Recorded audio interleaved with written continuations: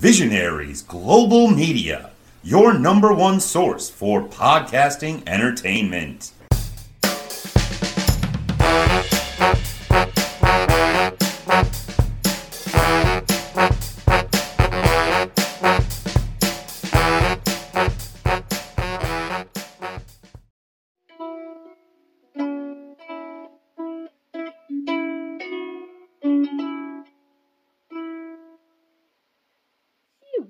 Yeah, I just asked before we started. Are you doing the intro? And you're like, yeah.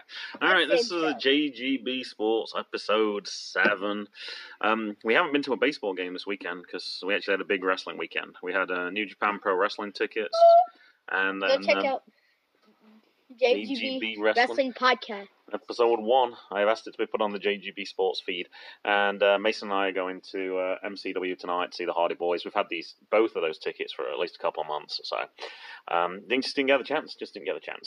So, section 1, we always like to talk about things that we talked about before. I looked this one up afterwards, JJ, because I didn't do it justice. So, during the 1962 season, New York Mets center fielder Richie Ashburn and Chacon frequently found themselves colliding in the outfield. When Ashburn went for a catch, he would scream, I got it, only to run into the 160-pound Chacon who only spoke Spanish. Ashburn learned to yell, "Le tengo." I think I said "mi tengo." I think I got that part wrong. "Le tengo, le tengo," which is, I got it in Spanish. And in a later game, Ashburn happily saw Chacon backing off. He relaxed, positioned himself to catch the ball, and was instead run over by 200-pound left fielder Frank Thomas, who understood no Spanish and had missed a team meeting that proposed using the words "La tengo" as a way to avoid confusion. After getting up, Thomas asked Ashburn, "What the heck is a yellow tango?" So he heard La Tengo as Yellow Tango. Frank Thomas is actually a really famous player. I believe for the White Sox, I seem to remember. The Big Hurt, I think, is his nickname. So he's a big guy. So yeah, he got crushed by... I would have thought Frank Thomas was over 200 pounds. That kind of surprised me that was so little. Perhaps in his rookie days, because this said during 1962. Actually, I'm wondering if this is later. I'm wondering if that's a different Frank Thomas, actually. I would, unless Frank Thomas played for a really, really long time, I'm not sure that those would necessarily go together. And the other story is, you gave me some homework. I mentioned a pitcher, I think it was Bobo Holloman. Yeah, and I said it was the first no-hitter from first game starting in 60 years, and of course you asked the question, who was the first? So anyway, it was Bumpus Jones. So, do you want to tell us about Bumpus? Okay. I did the research, you can do the reading. Wow. Bumpus Jones only made 8 appearances in his brief Major League career. He threw a no-hitter against the Pirates in his first Major League appearance with the Cincinnati Reds on October 15, 1892. Jones was not perfect, as he gave up 4 walks, and he did not pitch a shutout. No, that's unusual. When you think of a no-hitter, you assume it's no runs, but it doesn't have to be, because you could, walk 10 people in a row or something and walk in 6. So, yeah, that was kind of surprising. As an error led to an unearned run. It was also one of the last games played with a pitcher's box, with the pitcher beginning 55.5 feet from home plate. That seems kind of far. It's 60 feet now, I believe. The pitcher's mound would be introduced the following season. The pitcher's mound would be introduced. After that, Jones appeared in several games overall, while going 1-4 with a 10.19. That's a really ERA. high ERA. That means you're giving up over a run an inning. That's, over... No, a 10.19. 10.19 is ridiculously high. So, not surprisingly, Jones would never pitch in the majors again. He remains the only player in Major League history to pitch a no-hitter in his first game. So, the other people were first hitters in their first start. So, do you understand the difference? So, the other people came in the bullpen. Now, actually, of people who pitched on their first start. We talked about Bobo Holloman of the St. Louis Browns. Ted Breitenstein, also of the St. Louis Browns, did it. And Tyler Gilbert of the Arizona Diamondbacks, has joined Jones as pitchers to throw no-hitters in their first Major League start, because they'd previously appeared in a relief role. And I actually got you a Bobo Holloman card, and actually that's still in the mailbox. We've got to get it. We didn't get a chance to get it yet. And Tyler Gilbert, I got you that card as well. And do you want to tell us about the last bit about Jones at the end of his life? Yep. Only Bobo Holloman of the St. I already did that, Paul.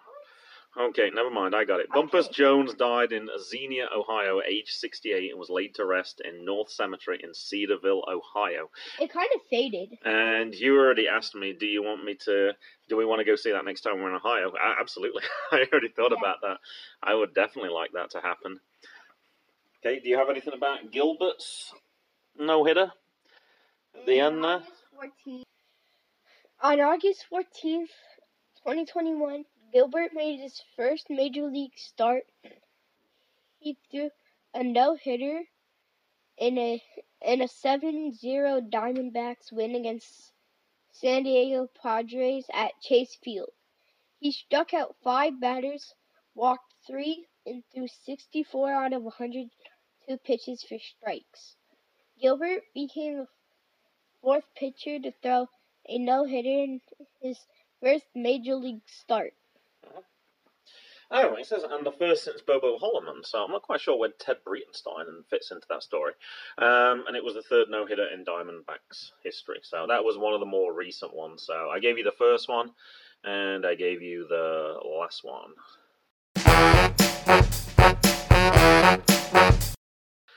Alright, updates time. So, Coppin State did not play this week, and the reason they didn't play was, on Wednesday it was announced on Twitter, due to the forecast for inclement weather, this week's scheduled series for at Coppin Baseball at Norfolk State has been cancelled. The Eagles stand in first place in the MEAC Sports with a 17-13 record in league play.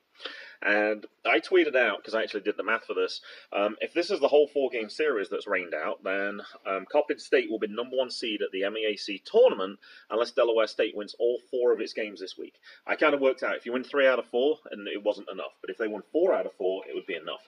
Now, I was actually corrected, though, by Coppin Sports, and they said, actually, if it was a 3-game series and they won all 3, then that would also be good. So there was a chance that some of those games could get rained out as well. All right. Tell us about this series then, because this is going to decide who's number 1 in the tournament. I think this came from the DES Hornets webpage, if I remember correct. From the DES Hornets webpage, Delaware State that says A-N-D. I think we need more practice of reading, apparently. No. Get some more kindergarten books out for you. No, UMES. Each own 4 wins in the 8 games played on the season. Alright, so stop there for a second. So that means then, if there's 4 games in a series and Delaware State's got to win all 4, that's kind of unlikely then. If they've only won 4 of the previous 8 against them and they've got to win all 4, that's a really difficult task. So this is looking good for Coppin State right now. Alright, keep going. Okay. The Hornets will look to Trey Page and Brady Daniels to continue with the success they have had against the Hawks this year. Page leads the MEAC in 6 hitting categories heading into this weekend. Has 9 hits and 25 at-bats for an average of .360 against UMES.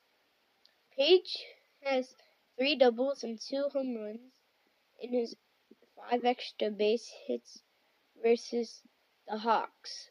He has drawn 2 walks, giving him an on-base percentage of 4.7. So you know that 360 is then really good then for about an average, right? And same thing, 2 home runs and doubles. So we know Page has got plenty of power, and that's actually Jordan's main contender for Player of the Year in the MAC. So we'll have to see how it does. All right, what about Daniels? Okay, Daniels, the Hornets' number 1 designated hitter, has also enjoyed his fair share of success in the 8 games with UMES. He has 6 hits in his 18 bats, giving him an average of 3.33. Yeah. He has 1 double, 1 RBI, and 1 run. In the matchup. Yeah. Daniel's also drawn 2 walks for an on-base percentage of 400, so he gets on base 2 out of the 5 times, so he's pretty good. There's also one other player they didn't mention in the article. Brian Cordell is a graduate student. He's batting .409 in the 8 games against Delaware State. So considering he split the 4 games, there's 3 players there who've been playing really, really well against them. All right, so first up, they had a doubleheader on Thursday. So, do you want to tell us about Game 1? You just have the box score. I was kind of watching it a little bit on the.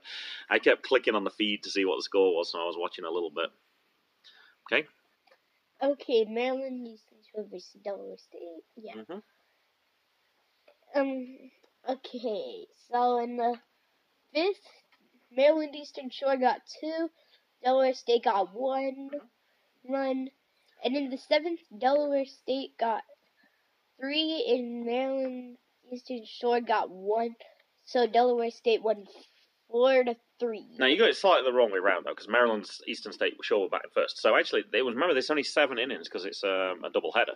So they were actually leading 3-1. Remember, they only need to win 1 game, and Coppin State gets the number 1 seed. 3-1. And they give up 3 runs in the bottom of the 7th, and it's 4-3. So yeah, there's the first game gone straight away. What about Game 2 then? This is the second part of the doubleheader. So in the first inning, Delaware State got 4 runs. In the 4th inning, Maryland Eastern Shore got 1. In the 5th inning, Maryland Eastern Shore got 1 again. And then there was no more runs after that, so Delaware State won 4-2. So they've got 2 right now, and that was it leading into Friday's game. So this is starting to get a little bit desperate now for Coppin State. So a couple of close games so far, but all right, tell us about Game 3 then. So in the first inning, Delaware State got 1. In the second inning, Maryland Eastern Shore got 2. Delaware State also got 6 runs in that game. In that inning. And in the 4th inning, Delaware State got 3 runs. 5th inning, they got 2 runs. In the 6th inning, they got 9 runs. And no more runs were scored after that. So they won 21-1. That sounds like a football score. Yeah. So having had 2 really close games, they've now got 3. So that only leaves 1 game left. If that game gets rained out as well, then they won all 3, and they're suddenly the number 1 seed. No. And then as I looked on the schedule, that game disappeared. I could not find anything, so they must just have cancelled that game. So I don't know if they did kind of the same thing that Coppin State did, said, hey, look, the weather's going to be really bad, we're just not playing. So they won their last 3, and that was it. Now, I got some of the breakdown for some of these games. So it was 4 scoreless innings in Game 1. Kyle Cincinnati broke the score open with a 2-run homer at the top of the 5th for a 2-0 UMS lead. Page got the Hornets on the board in the bottom of the 5th with an RBI ground out. And then Hawks designated hitter Brantley Cutler tallied another home run to his campaign, and that was the final lead. And in the bottom of the 7th inning in Game 1, Trey Page notched his league-leading 12th home run of the season by way of a 2-run home run over the center field wall. So they did say Trey Page was going to be important, and it was. One batter later, Crew Bolden, who was the game's winning pitcher, would also help his own cause and walked the game off with a home run of his own. So the pitcher actually walked off the home run to end the game. Game 2, Delaware State started off the nightcap with a 4-run bottom of the 1st. A UMES wild pitch allowed Rivera to cross home plate for a 1-0 lead. Page doubled the advantage after scoring on a balk, and with Brady Daniels on 3rd, Alec Rodriguez stepped up to the plate for a first at bat of Game 2. He added 2 more runs, and that was pretty much all they needed. They didn't need much more after that. And obviously the last game was brutal. 6-run second started off with a Mason Brewer single down the left field line that scored Alan Alonso. Hornets battered through the inning. Alonso and Rodriguez drew back-to-back RBI walks to finish off the inning and extend the lead to 7-1. The Hornets would seal the deal in the 6th inning, which began with Rodriguez's second home run of the series.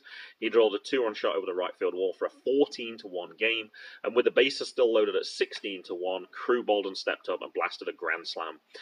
So yeah, pretty dominant. And Page also got into the long ball action as he launched the league-leading 13th home run of the season in the bottom of the 5th via a 2-run shot. So it's looking pretty good now for Paige. The 2022 MEAC preseason player of the year. Paige leads the league in every Triple Crown category this season. In addition to 13 home runs, he now tops the batting average with 412. That's pretty impressive. And 43 runs batted in. So he was just under. If you remember, he was like 398, I think I said when we saw them. So, yeah, Game 4's gone. And Delaware State's now going to be the number 1 seed in that tournament. Coppin State's going to be second. I believe UMES are going to be third. And I believe Norfolk State's going to be fourth. I believe that's how that's going to work out. So we didn't have... we didn't get to see Coppin State this week because, like I said, they didn't play. So I thought we'd focus more on Delaware State because that was probably more important. All right, tell us about those Orioles then, JJ. How did they do this week? So, on Monday, they won 6-1. That was the inning. Kansas City got 1 run. In the 5th inning, the Orioles got 6 runs. That was the final score, 6-1. Actually, there was most of the game. Not much happened really.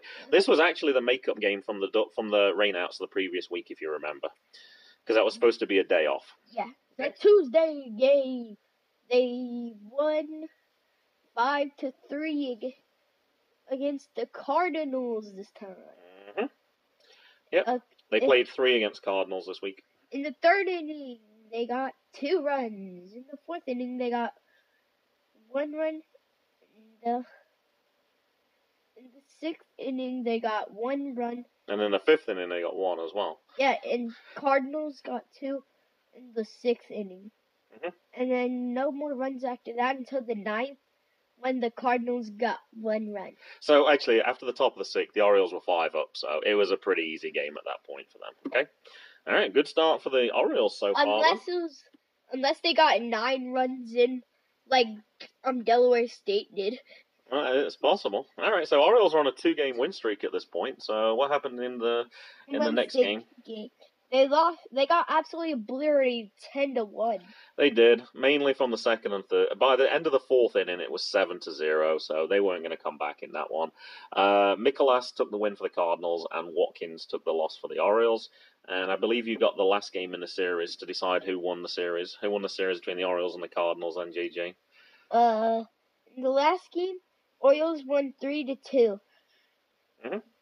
Yep, they were winning 1-0. They had a 2-on in the 7th, so they were 3 up before they sang "Take Me Out" to the ball game, and then the Cardinals never came back. Aiken took the win, and Matz took the loss. So Orioles win another series. I said I wasn't going to talk about the Red Sox because it was too painful. They played against the Braves this week, who I was excited to see. I'm still talking about them, don't worry. They won the first game 9-4, and then they lost the second game 3-5. And then over the weekend, they've been playing the Rangers. So Friday, I got to watch some of that game, and they were really dominant in that one. They won that one pretty easily. And then last night, after I came back from the wrestling, I saw that they'd won that game as well. So they won 3 out of the last 4, but they're still bottom of that division by quite a way. Adam London on NESN. Bases loaded in top half of the 6th inning at Truist Park. Kevin Plawecki faced a 3-2 count with 2 outs when he took a Colin McHugh pitch that appeared to be well below the strike zone. But home plate umpire Beck ruled the pitch a strike, which ended the frame with the game still tied at 3-3 and led to the ejections of Red Sox catcher and manager Alex Cora. Now, I heard about this on a podcast, so I went back and looked at it. And, it should have been a walk, which would have given them a run. And instead, the umpire called what was a ball a strike, and that was the 3rd out and ended the inning. So actually, the Braves should have won. The Braves should have lost both of those 2 games, actually. So that was kind of a really frustrating one. And the other Red Sox news is, it sounds like the Red Sox might be training Xander Bogaerts. There's a lot of talk about it right now. He's a kind of an important figure for the Red Sox. He's batting .345 this season and .291 overall. And I actually looked to see what the current stats were for the Red Sox. Now, I believe this was on Thursday when I printed this out, JJ. Yeah. So I sorted it by average. So the top average is Xander Bogaerts with .345, Rafi Devers .315, JD Martinez .298. The 4th best player on the Red Sox, Alex Verdugo, .216. Not difficult to see how the Red Sox are struggling. There's also a 206, 198, 161 on here as well. So, yeah, they're really, really struggling at this point. So, not good. I assume this is a certain minimum number of games as well to qualify for this list. But, yeah, if they were suddenly to lose Xander on top of that, that would be really bad. Trevor Story, the expensive player, he's 5th on that list. He did score His first home run, though, for the Red Sox. Hey, Dad. I actually noticed something. It says here that it says here a pitcher on here, has an ERA of 1.49. That's very low. That's very, very low. Pretty good. Mm-hmm. Who was that? Radish. Oh, is that one of the... Who does he pitch for? Oh, it's the... No, 4.24 it says. Not 1.24. It says he has a record of 1-1. Nicholas. Nicholas. Oh, you're right. The Cardinals pitcher. Oh, yeah. I don't know who that is. I'm not that familiar with the Cardinals team right now. Yeah, it's still early in the season, but that's pretty impressive. I was actually just watching something on YouTube, a documentary about sports unbeatable records, and the record for the lowest ERA after the end of a season is 1.12. I think it said. It was by a Cardinals player as well, and I can't remember his own. I can remember his first name, Bob. Can't remember his name. It's gonna drive me crazy. I can see his face, but I can't remember what his name is. And since then, no one else has. The closest anyone's got is like 1.5. I think Pedro Martinez had a few good seasons. Roger Clemens' last season was under 2. Bob. Oh, I thought I had it for a second. Yeah, I can't remember. That's going to drive me crazy. I guess that'll be the start of the next episode when I finally remember what his name is, right? Hopefully I'll remember it in the last segment. Bob Dylan.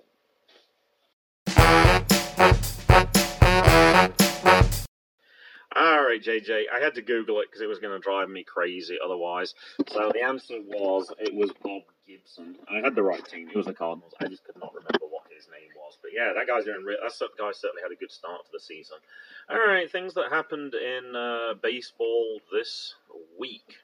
So, I believe that you're going to tell us this one. There was another no-hitter this week. So I believe that you're going to tell us about it. 22-year-old Reed Detmers threw one of the more unlikely no-hitters in recent memory. In just his 11th career start on Tuesday, May 10th.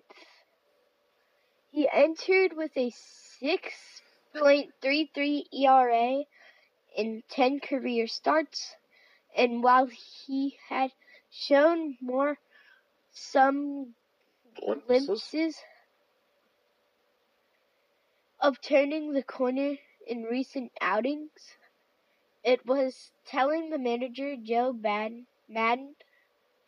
was even asked before the game if there was a chance Detmers could be sent back to the minors. Doesn't that sound like the Bobo Holloman story? It sounds just like it. I nearly put it in the first segment, but I was Madden? like, it's this week. Yes, Joe Madden. Alright, am I doing the next part? Yeah. No, come on. I don't. I already had to read a lot of this. Detmers, though, showed why he was so highly regarded entering the year as MLB.com's #1 left-handed Pitching prospect in baseball, limiting Tampa Bay to 1 walk and an error to complete the no-hitter despite striking out just 2 batters. So he was pretty close to a perfect game then. Just 1 walk, and the error's not his fault, but that's the way it goes. But yeah, only striking out 2. That is kind of it is a very weird no-hitter. You'd expect more strikeouts on a no-hitter. I'm not going through 27 batters, but hey. Yeah, you would have. It's something I've dreamed of ever since I was a little kid, Detmer said. I didn't think it would ever happen. Detmer's the number 10 overall pick in the 2020 draft out of the University of Louisville, has never pitched deeper than 6 innings as a professional, including 14 league minor starts, and he has never thrown more than 97 pitches in any outing. Detmers became the 25th rookie to achieve a no-hitter. And just in case you have a follow-up question, I have a list on my page. Any follow-up questions, JJ? Yeah. Okay, what's your follow-up question? Have you played baseball? I did in college, but not the same as what a college player here would be. In England, baseball's not really a thing, so it was just a group of people. They're like, anyone interested in playing baseball? So I said, yeah, I'm interested in playing baseball. So we used to go to a field in the town where we're at, and Did you play cricket? we just played. I did play cricket, yes. So that was why I was kind of curious. I'm not particularly good at batting. I'm better at fielding. I never quite got the batting. Cricket. I was better at batting for baseball. I want to play cricket. Not easy to play here. The first person, in case you asked, was Bumpus Jones, who we talked about earlier. Yeah. And then there's all the other people. Some other people, famous people on that list of the 25 rookies. Christy Matheson stood out to me. Charlie Robertson I recognise, because I'm pretty sure that was a perfect game, actually. Who else? Vida Blue from the Oakland A's kind of stood out on that list. Anibal Sanchez, I remember that happening. And Clay Buchholz as a Red Sox. I didn't realise that was so early in his career. Tyler Gilbert, who we talked about earlier, of course, and then Reed Detmers was the last one, and Detmers was actually perfect through 5 innings before surrendering a leadoff walk to Taylor Walls in the 6th. The Rays nearly broke it up in the 7th when Brett Phillips hit a grounder that first baseman Jared Walsh couldn't handle, and the crowd at Angel Stadium waited for the call from the official and cheered when it was an error. In fact, Walsh clapped his glove. He was happy it was an error, because if it hadn't been an error, it was a hit, and that means he couldn't get the no-hitter. Second story I saw, JJ, was this. Do you know what the cycle is, if you hit for the cycle? It's when you hit, like, single, Mhm. double, Mhm. triple, and home run in the same Mhm. game. It's kind of difficult to do because you need 4 hits anyway, and it's also difficult just because you've got to get all those things at the same time. And the triple's actually the hardest one to get. I should have asked you that. The home run's actually one of the easier ones to get. You just hit it as hard as you can. The triple, you got to hit it hard, but then you kind of got to keep it away from the fielders, and you got to run really quick. Christian Yelich, who we talked about before from the Brewers, he actually hit for the cycle against the Reds this week, and it says in the story, if it feels like you've heard this before, it's because you have. Yelich became the first player in Major League Baseball history to hit for the cycle 3 times against the same team, completing the feat with a triple and a 6-run 9th inning in the Brewers' 14-11 loss on Wednesday at the Great American Ballpark. Christian Yelich's cycles are 2018, another one in 2018, and then in 2022. Now, it says 3 against the same team, JJ. There's only a few players who even hit 3 cycles. I didn't realize it was as rare as that. I assume like you might get 1 a season, but I was thinking probably the most might have been like 8, 9, or 10. Trey Turner, who used to play for the Nationals, 2017, 2019, and 2021. Adrian Beltre, a former Red Sox player as well, 2008, 2012, 2015. Babe Herman is one of the classic players, 1931 twice, and then 1933. Bob Musial of the Yankees, 1921, 22, and 28. And it says Musial's first cycle came off Walter Big Train Johnson. I don't know if you recognize that name. He's a very famous pitcher for the original Washington team in like the 1920s. And I saw one other thing while I was watching a documentary on Mike Trout. In his first All-Star game, he hit a single. In his second All-Star game, I should have said this is his first at-bat. In his first at-bat on his second All-Star game, he got a double. On his third All-Star game, any guesses? Triple. And on his fourth All-Star game, on his first at-bat? That's the craziest cycle ever. It doesn't count because obviously it's over 4 different games as well. But I thought that was pretty crazy. But yeah, I found the documentary on Mike Trout, and I mentioned that in his hometown where he lives in New Jersey. Can you remember what his order is that he likes to get when he goes to a dinner? A bunch of 6 hamburgers. 6 hamburgers. I don't know if he has fries and a milkshake with that, but I was shocked that a baseball player would have 6. And I did say they're not like quarter pounders, I'm sure. They're probably 2-ounce burgers, but even so, that's still like 3 quarter pounders in total. All right, JJ, I think it's time for your little outro. No, he's not ready with his guitar. I can play it instead, I think.